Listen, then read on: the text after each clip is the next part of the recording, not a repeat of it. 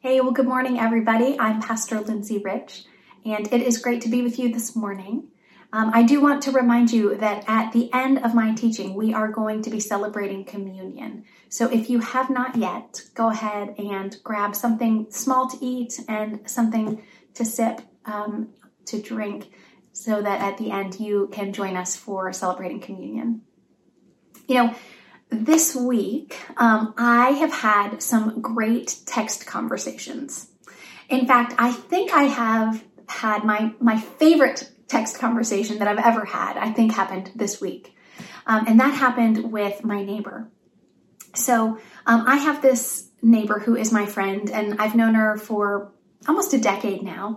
And, we aren't the kind of friends that go out and hang out with each other, but we're the kind of friends that we have keys to each other's houses, and we give each other ingredients when we run out of stuff, and we help each other with our kids. And so I've known her for a long time, and she has not grown up in church at all. She wasn't taken to church when she was a kid, and she doesn't go to church now. And so she doesn't have any formal teaching or understanding about Christianity, although she and I have talked about stuff off and on through the years. But this week she texted me and she said, I have a question about religion, but my husband says that my question is rude and that I shouldn't ask you. And she was like, if I try to word it in a way that's not offensive, can I ask you? Or something like that. And what I wanted to say was oh my gosh, yes. I love having conversations about theology and life and thinking through this stuff. And so I wanted to respond with all of that, but I decided I was going to play it cool. And so I said something like, sure. And so she and I had this back and forth conversation going throughout the day. And she would ask me a question and I would respond, and she'd be like, let me think about that. And essentially what it came down to is my friend wanted to know, what difference does Jesus make? What is it that you think is significant about Jesus and believing this or following him, and underlying that, and what she asked explicitly was is this all about the afterlife, right? Are you following Jesus so that after you die, you think you'll have a better experience? And so, I've been thinking about that in my conversation with her all week. And this morning, we are finishing a sermon series on parables. Parables are short stories that have big meanings. And in the Bible, parables have those meanings are spiritual lessons for us. And so today we are going to be looking at the parable of the Great Banquet.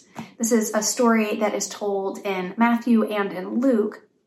And so what I hope is that as we are looking at this story today, that we also will be considering this question that my neighbor asked me, and that I think is really valuable for all of us to think about in our own lives.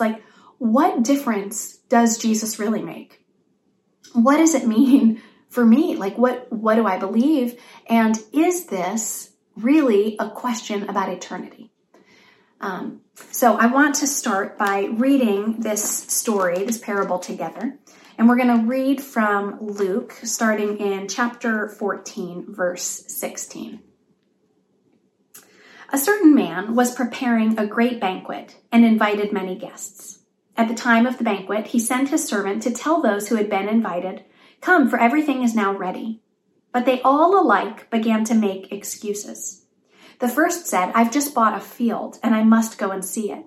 Please excuse me." Another said, "I've just bought 5 yoke of oxen and I'm on my way to try them out. Please excuse me." Still another said, "I just got married, so I can't come." The servant came back and reported this to his master. Then the owner of the house became angry and ordered his servant, "Go out quickly into the streets and the alleys of the town and bring in the poor, the crippled, the blind, and the lame." "Sir," the servant said, "what you ordered has been done, but there is still room." Then the master told his servant, "Go out to the roads and the country lanes and compel them to come in so that my house will be full." I tell you, not one of those who were invited will get a taste of my banquet." So as we think about this story, I want to start by giving you a little bit of context where Jesus was when he told the story, and then hopefully try and understand what he was teaching to the people who first heard him tell the story, and then what we hopefully can learn and apply for our lives today. So the context, Jesus was eating dinner when he told this story. He had been invited to a prominent religious leader's house for a meal. And while he was there, he looked around and he noticed that the people who were at the dinner were essentially jockeying for position at the table. So they were all concerned with their seating and they wanted a position of honor at the table. And so that prompted Jesus to tell the host, the man who had invited him to dinner, he said to him, when you host lunch or dinner, you should invite the poor and the crippled and the lame and the blind. Because if you just invite your friends and your family and other wealthy people, then you'll have invited them and then they'll invite you and, they'll have paid you back. And essentially you'll be swapping favors. But if you invite the poor, if you invite the marginalized, the people that society doesn't value, then you'll be blessed. And there was a man who was seated at the table who heard Jesus say this. And his response to that was, well, everyone is blessed who will eat at the banquet in the kingdom of heaven. And so then Jesus told this story that we just read, the parable, in response to that man saying that to Jesus. So there are a number of things that we can learn from this story. But I think that one of the first things that you can notice when reading this is that Jesus was trying to orient the people to the fact that the kingdom of God was now. So Jesus was sitting at a table and he was eating with these people and he said something that, was very challenging to them, right? So essentially he said to the host, he was like, well, looking around at the people, he was kind of like, do you know what faithfulness in God's kingdom looks like? Not this, right? Like something other than this. And so you can imagine that created a moment of tension. And Jesus was saying, you ought to invite other people. Your circle and who you invite to your table could look different, should look different than this. And if you do that, then you'll be blessed. And so what happens when this man responds? And he says, well, everyone is blessed when they will, or everyone who will eat at this feast in the kingdom of heaven is blessed. I think that's the wording that he used. And so what he does is he shifts the focus to the future, right? The phrasing of this, it is a future statement where he's saying everyone who will eat at the feast in the kingdom of heaven is blessed. And so what he's referring to is this very common Jewish hope that people were anticipating in eternity, that the faithful Jewish people would get to share a feast with the Messiah, that there was going to be this big celebratory meal in heaven with the Messiah and the faithful Jewish people. And if you are someone who has read the Bible for a little while, that may sound familiar because we also talk about that. The book of Revelation, John, who wrote that book, talks about the marriage supper of the Lamb, right? We talk about this meal in eternity with heaven, right? Where we'll all be feasting and celebrating. And so there is this imagery of this thing that will happen. And so when Jesus is sitting at this table and he's talking about the reality of what, like the makeup of the people who are sitting around the table. And this guy responds and says, well, actually blessing and faithfulness and stuff could look this way in the future, right? He is shifting the emphasis of the kingdom of God and what salvation looks like to be a time in the future.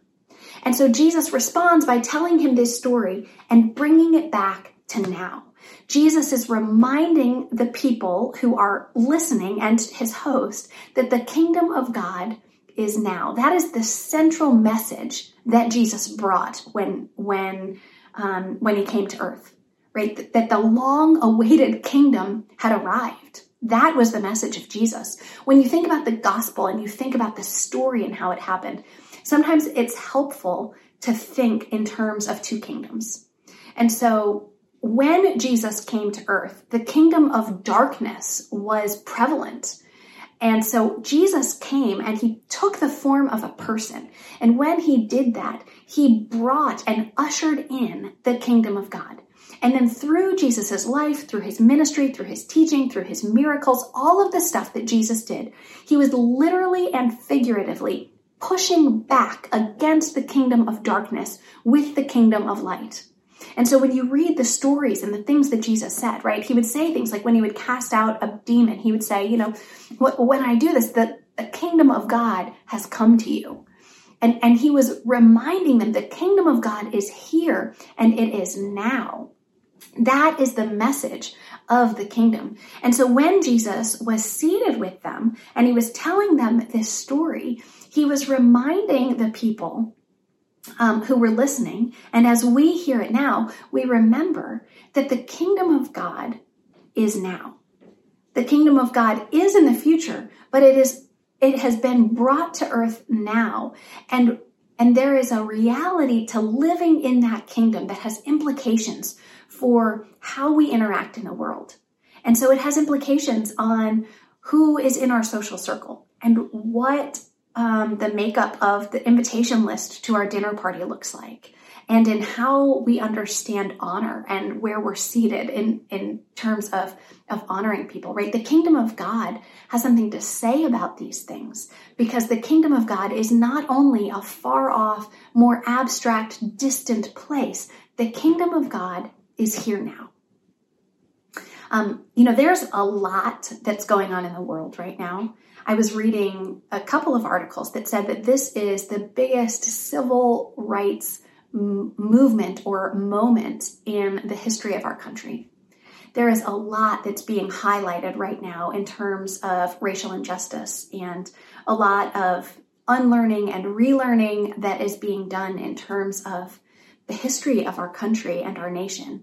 And so people are talking about schooling, and they're talking about the wealth gap, and they're talking about where people live, and they're talking about policing, and all of this, the stuff and the realities of what life and what justice and what equality looks like in our society.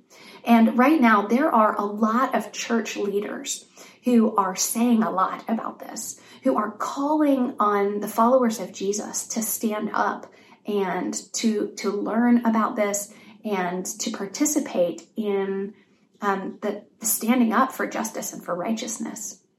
The United Methodist Church actually has been super vocal. I don't know if you follow along with our district superintendent and with our bishops and the United Methodist Church generally, but in their emails and their social media posts, the podcasts they're putting out, there is a lot of strong stuff that's coming out in terms of the need for the people of God to stand in this moment and to stand for justice and for the attributes of the kingdom of God. And it's the statements of the church broadly are causing some discomfort. And, I got a text this week. My text messages are on fire this week, y'all. And this text that I got was not just to me, it was to a group of people. And this was written by a woman who has been a part of her church for a long time. She's not a Methodist, but she was saying in her text, that she's really upset with all of the stuff that's going on in the world right now. And she was encouraging people to look at Jesus. And I think she was just trying to do something good. I think she was trying to draw people together. And she said, we need to look at Jesus. And we need to remember who he is and what he's done, and the fact that through his death and resurrection that he's provided salvation for us, And we just need to focus in on the gospel, and we need to stop talking about racism, and we need to stop talking about anti-racism. And, all that focus and attention is just distracting us from the true gospel message, which is salvation and eternity with Jesus.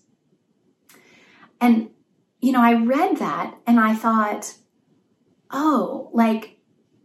people are confused about this. And I just kept thinking about that as I was reading and preparing for today and reading about this parable that we chose long before this week to teach on, and recognizing that this is exactly what Jesus is addressing. This understanding that the kingdom of God is not only providing salvation for eternity in a far off distant time and place, but that the kingdom of God is here and it is now. And the realities of the kingdom necessitate that we as people of the kingdom live out the values of the kingdom in the world as right now.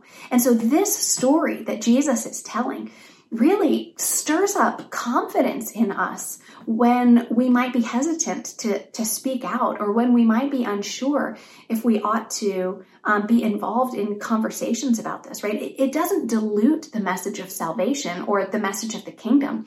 This is the kingdom coming to bear in the world around us. So when Jesus came and provided a way for us to be a part of his kingdom, we now get to be a part of that kingdom now. So we get to join Jesus in the work that he started in pushing back against the kingdom of darkness with the kingdom of light. And we get to do that right now in the world around us. And so that's actually rather exciting for an invitation for us as the people of God to say we get to stand with the kingdom and to insist and to pray and to long for the kingdom of God to be on earth as it is in heaven, just like Jesus taught us. So this story that Jesus taught reminded the people and reminds us that the kingdom of God is not just far off. It is not just eternity, but it is now. And another thing that this story teaches us is that the kingdom of God takes precedent over everything else. So one of the things that's surprising about this story, that would have been surprising to them when they first heard it, and is surprising to us now, is who doesn't actually make it to the banquet.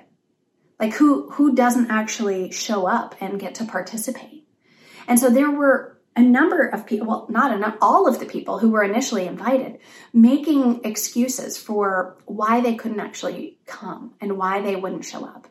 And the way that invitations worked then, it's sort of similar to how they work now, where you get a first invite that is kind of like an RSVP.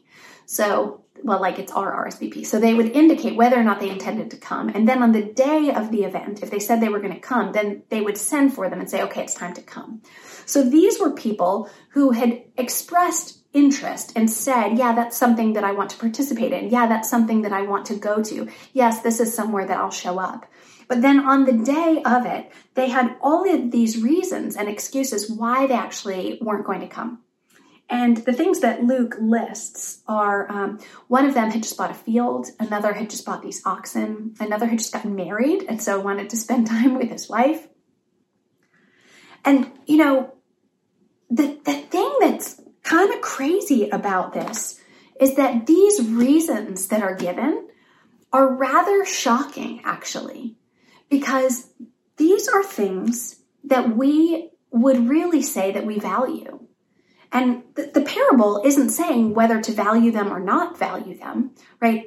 But when you look at it, these are things that are demonstrating hard work and, some economic wisdom and someone who's prioritizing their spouse and valuing time with their family, so the Protestant work ethic and family values, these are things that we normally would value. And so it's shocking, right? This story, parables are shocking. This is a shocking thing that the things that we value are the things that are used as excuses for people to not participate in the kingdom. Things that we would say are good and would maybe characterize people who are in the kingdom. Jesus is actually saying, hey, these are things that he isn't saying these are bad things. He's saying these are things that made people unavailable. These are things that people were focused on that made them unable, unwilling, unavailable to show up. And so, whether it was just they were busy or they were distracted or they were valuing something else, these were things that kept them from participating in this banquet. Mark Buchanan said that busyness actually makes us stop caring about things that we care about.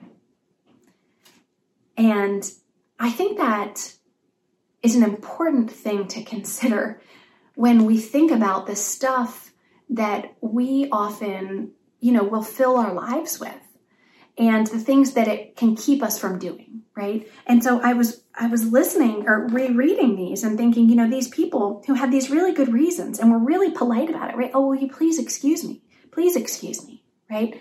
And how often do we do things or say things like that? Oh, I'd love to come, but I have this work thing. Or like, we have this soccer game. Thanks so much for the invitation, but I have work being done on my house. Thanks so much, but it's book club night. My grandson has the recital for his piano. Oh, thanks so much. I just can't. And when I think, I was reading this and thinking about the ways that this can show up in our lives and for us, I thought that it's actually rather telling and significant to think that so often we want to make excuses for the stuff that for why we aren't living out kingdom values right now too. And for explaining why we really value something, but we just can't do it. But we just not yet, right? I'd love to live in that neighborhood, but just the schools. I'd really love to have relationships and friendships with people that don't look like me. I'm so busy. I've just got all of these things. I'd love to do that thing. I'd love to participate. I'd love, all of this stuff. We've RSVP'd, yes. We've declared that we care about this stuff. But then when it comes right down to it, we end up being unavailable for the things that God has invited us to do. And this is where a small story packs a big punch.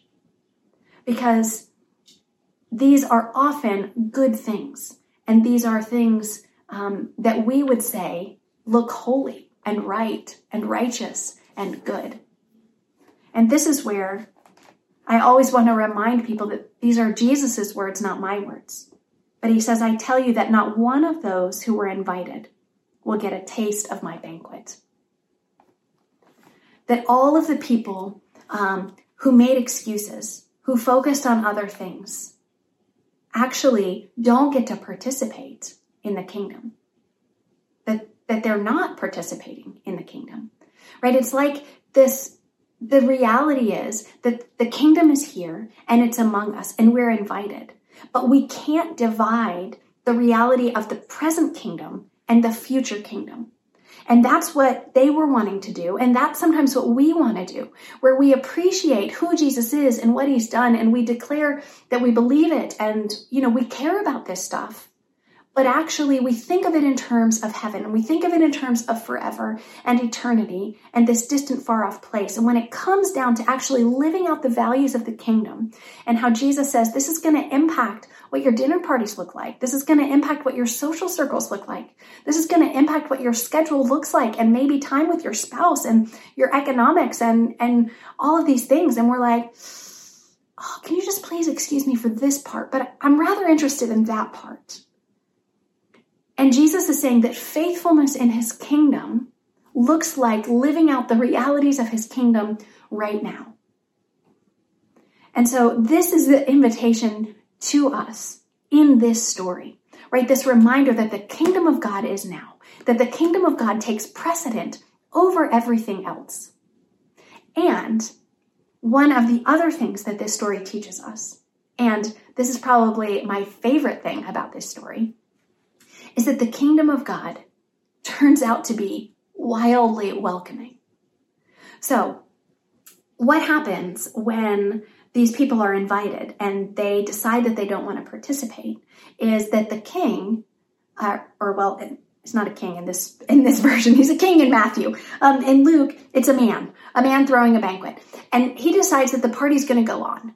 And so he's going to open up the guest list. And he sends his servants out to bring in anybody they could find, right? He starts with the poor and the crippled and the lame and the blind, and then they just throw the gates wide open. In Matthew, when they're telling this story, it's not a man, it's a king.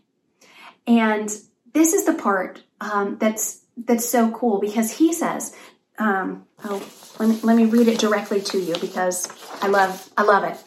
It says, the kingdom of heaven is like a king who prepared a wedding banquet for his son.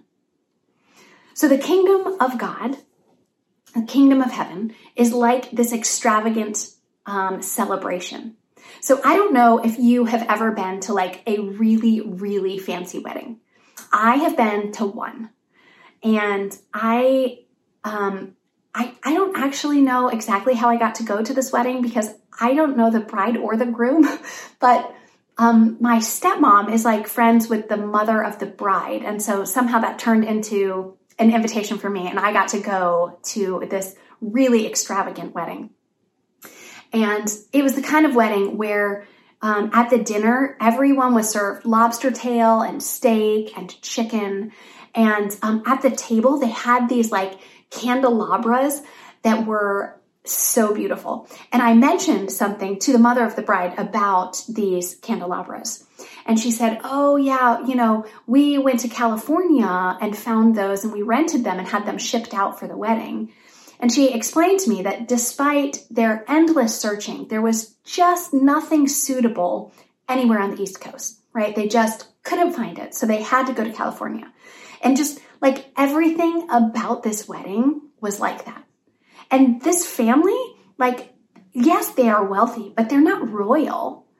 And Matthew, when he's describing this, the kingdom of God is like a wedding banquet for the son of a king. Not one of the sons, but the son of a king. That means this is the heir, okay? And so this is possibly the biggest celebration in the history of this family, right? In their lifetime that they'll experience together is this wedding celebration, this feast for which they killed the fattened calves. Right? So you can get a sense of the elaborate nature and the goodness of what's going on here. And do you know who gets invited? Do you know who actually gets to sit at the tables and eat that extravagant food and participate in the extravagance of this wedding? Random people off the street. Just whoever happened to be walking by, right? That's who gets to come. And so, I love it. Matthew and Luke both say, literally anyone they could find, that's who they got to come in. And I just love that because so often we struggle with belonging. So many of us wrestle with, this idea of like, do I fit? Do I belong? Am I wanted? Am I needed? Is this a place where I belong? And we struggle with that sometimes in our families and in our friend groups and at our workplaces. And we struggle with that with God and in the church as well. And so this story just flips that all on its head, and it insists that everyone belongs, because it doesn't matter who you are or what you've done. You get an invitation, right? It's anybody they could find was brought in. Hey, come on in to the extravagance. Come on in to this place that's better than you could even imagine. And so Matthew says it's the good and the bad, right? So it doesn't matter what you've done or what's been done to you. Nothing could prevent you from getting scooped in, right? And it doesn't matter how much good you've done. You're not buying a ticket in. You can't earn your way in, right?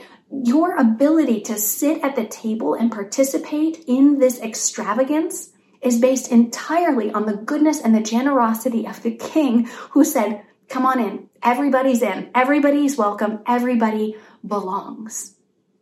This is amazing, right? This is a story that captures the heart of the gospel. Jesus said, this is what the kingdom of God is like.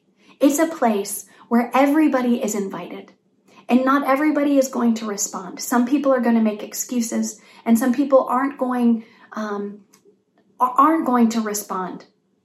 But this is a place where everyone is welcome, where everyone is invited. And this is a kingdom that is not only far off and abstract, but this is a kingdom that's here and now. And the goodness of God is available to us here and now. And we get to live out the realities of this kingdom here and now. And that will shift things, and that will change things, and it will change our social circles, and it will change our dinner parties, and it will change our understanding of honor, and it will change a lot of things if we let it. And that is a good thing, because that is a characteristic of the kingdom of God. So if there is one thing that I want you to remember and to take away from today, it's this: the kingdom of God is here now. And you are invited to participate, right? You are welcomed in to the kingdom that is here and now. And so as we remember that, I want to invite you to celebrate communion with me. I can't think of a more fitting way to end this sermon than for us to remember together who Jesus is and what he has done for us. And really, every time we celebrate communion together, that's what we're doing. So if you are new to this and you haven't done it before, this is something that everyone is invited to participate in. You don't have to be a member of our church. You don't have to even have decided to follow Jesus yet. Anyone who wants to respond to Jesus in any way, I want to invite you to join me now as we celebrate the Lord's Supper. And this is remembering who Jesus is and what he did for us in his death on the cross. So on the night that Jesus was betrayed, he gathered around with his disciples, and he shared a meal with them. And in essence, at this time, he took bread and he took wine, and he told them that he wanted them to carry on doing this in the taking of bread and wine to remember his death and his resurrection. And so that is what we do. And that's what we're going to do today. So whatever you have is fine. It can be a piece of bread and juice, which is more traditional. It could be part of a Pop-Tart, or just whatever, and a sip of water. It isn't the specific items that are significant. It's the act and doing, remembering who Jesus is and what he has done for us. And so we are just asking the Lord to meet us in this act of remembering him. So on the night that Jesus was betrayed, he gathered with his disciples around a table, and he took bread, and he broke the bread, and he told his disciples, "This is my body that is broken for you. So do this in remembrance of me." And so I want to invite you to take your bread and to eat it and to remember the body of our broken Lord.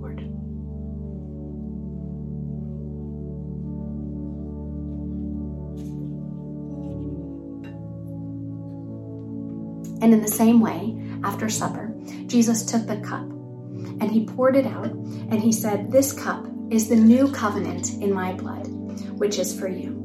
So whenever you drink this, do it in remembrance of me."